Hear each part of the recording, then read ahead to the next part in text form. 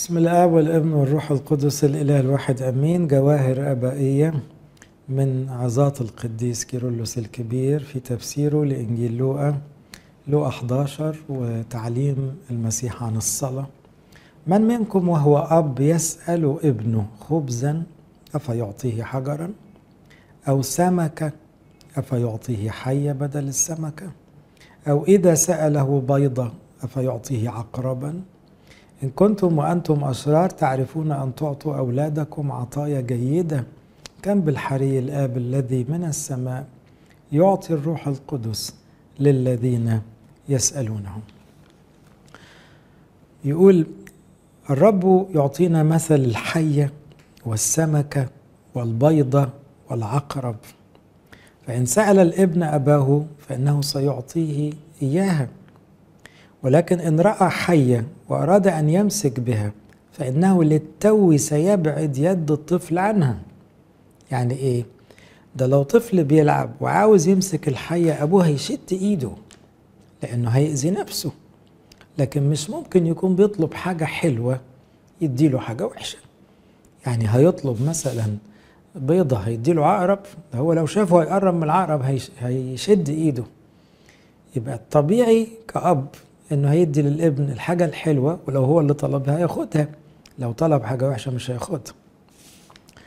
ولكن إن رأى حية أراد أن يمسك بها فللتو سيبعد يد الطفل عنها. هكذا إذا ما أراد بيضة ستمنحه كأب إياها في الحال، وستشجعه على طلب مثل هذه الأشياء حتى يتقدم الطفل وينمو في القامة.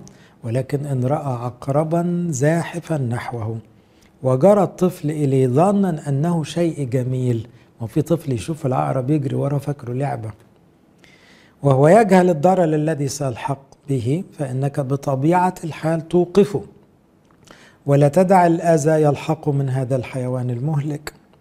فعندما يقول الرب أنتم أشرار، إنما يقصد أن أذهان البشر تتأثر بالشر. يعني قال لهم إن كنتم وأنتم أشرار تعرفون أن تعطوا أولادكم عطايا صالحة. يعني انتوا كأسرار دماغكم مليانة لخبطة، لكن عند الأبوة مع عيالكم مش بتأثر،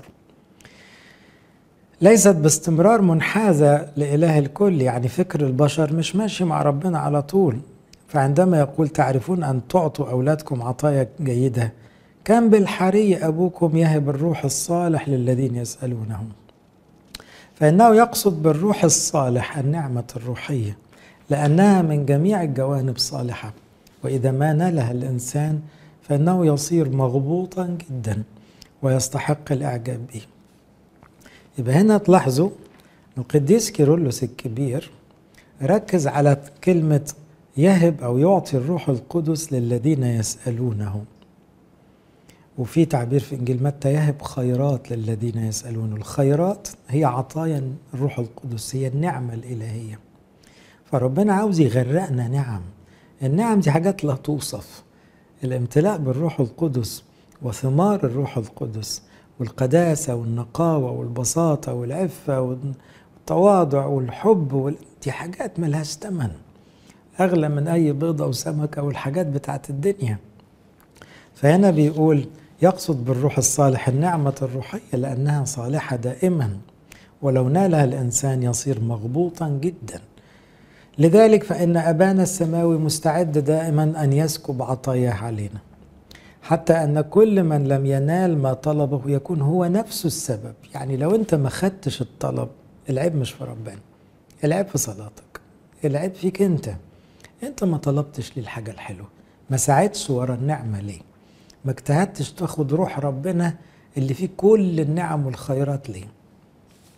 لأنه يسأل ما لن يعطيه الله له. أنت بتطلب عقرب وزعلان أن ربنا ما ادكش العقرب، وتطلب حية وبتخاصم ربنا ما ادالكش الحية.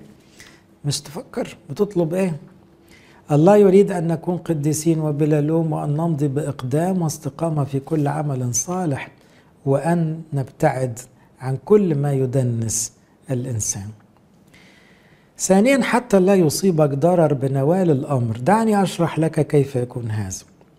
سأقدم أمثلة أخرى. إذا ما سألت ثروة لن تنالها من الله. ليه؟ لأن الثروة تفصل قلب الإنسان عن الله. في واحد عمال يطلب صفقة، يطلب فلوس.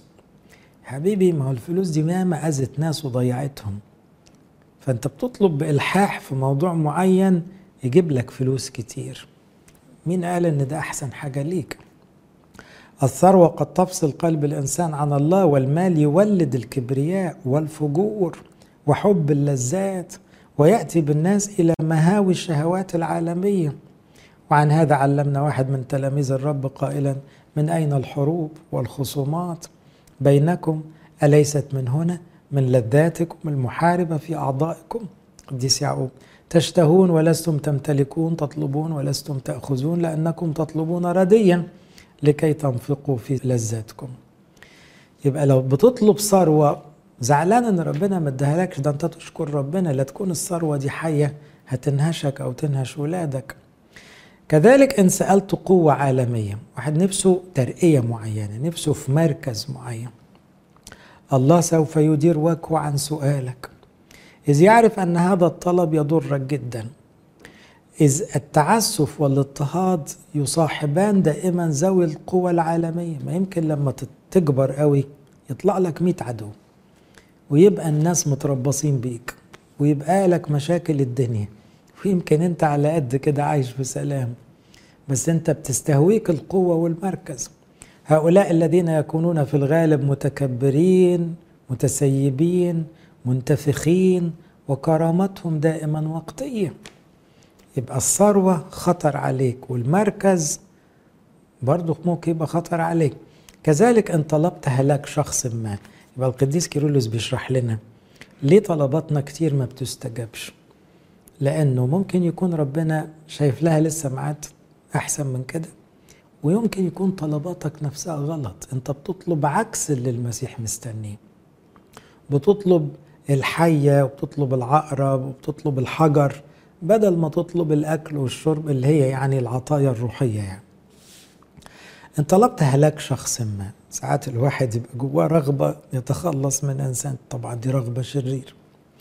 أو طلبت أن يتعرض إنسان لعذابات شديدة لأنه ضايقك أو أزعجك في شيء ما، الله لن يمنحك هذا الطلب، لأنه يريد أن نكون طويل الأناة ولا نجازي عن شر بشر، بل نصلي لأجل الذين يضايقوننا، وأن نفعل الصلاح لمن يؤذينا، وأن نحاكي الله في شفقته. ما هو لو اداك رغبتك يبقى أنت عمال تبعد عن شبه المسيح هتهلك، فهو مش هيديك طلب الانتقام اللي جوه قلبك ده طبعا، لأنه ده أنت لو خدته يبقى أنت كده ضيعت أبديتك. فيبقى من حكمة ربنا ما بيديكش الرغبة الوحشة اللي جواك دي. لأجل هذا مدح سليمان، لأنه لما صلى قال: أعطي عبدك قلبا فهيما لأحكم على شعبك وأميز بين الخير والشر. ملوك الأول 3. سر الله بطلب سليمان. ماذا عمل الله الذي يحب الفضيلة؟ ماذا قال له؟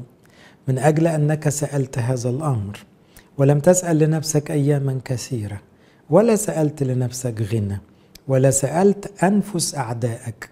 يبقى الطلبات دي مش بتعجب ربنا. مجرد العمر الطويل والغنى وأنفس الأعداء دي طلبات مش أولوية عند ربنا خالص. بل سألت لنفسك تمييزا لتفهم الحكم. هو ده قد فعلت حسب كلامك، هو ده أعطيتك قلبا حكيما ومميزا. فاسأل من الله عطايا روحية. يبقى مدرسة الصلاة اللي عمالين نتعلمها في لوقا 11 القديس كيرلس شرح لنا أبانا الذي، وعلمنا اللجاجة ازاي من كلام المسيح ومثل صديق نص الليل. ودلوقتي بيقول لنا تشبيه بسيط قوي: أبوك يحب يديك أحسن حاجة بس زن، لكن إياك تكون بتطلب طلب غلط، لأنك طلبك الغلط هيخليك ما تاخدوش تقول ربنا ما بيحبنيش. أنت بتطلب غلط. مش ممكن تكون بتطلب فايدة حقيقية هيحرمك منها، ده هو عاوز يديها لك. يهب الروح القدس ويهب خيرات للذين يسألونه. اسأل من الله عطايا روحية فيمنحها بلا حدود. اسأل القوة الروحية حتى تقدر بشجاعة أن تقاوم كل شهوة جسدية، بدل ما تطلب قوة أرضية بشرية سلطان في الدنيا، اطلب قوة روحية تخليك تقدر على الشياطين والحروب. اسأل الله مزاجا نقيا غير شهوانيا. تطلب طهارة الفكر، عاوزة زن كتير. اطلب احتمالا، اطلب وداعة، اطلب كل صلاح وهي الصبر. اطلب طبعا هادئا، اطلب قناعة، اطلب قلبا نقيا. عمال يعلمنا نطلب ايه؟ اطلب بالأكثر الحكمة التي تأتي منه. هذه الأشياء يمنحها لك سريعا. هذه التي تخلص النفس وتجعل فيها ذلك الجمال الأفضل. هي ده بقى اللي يديك جمال حقيقي، جمال روحاني، تبقى شبه ربنا بجد وتطبع فيها صورة الله. هذا هو الغنى الحقيقي. هذه الثروة التي لا ينبغي أن نتخلى عنها، هي التي تعد لنا نصيب القديسين وتجعلنا أعضاء في شركة الملائكة القديسين. لإلهنا كل مجد وكرامة للأبد.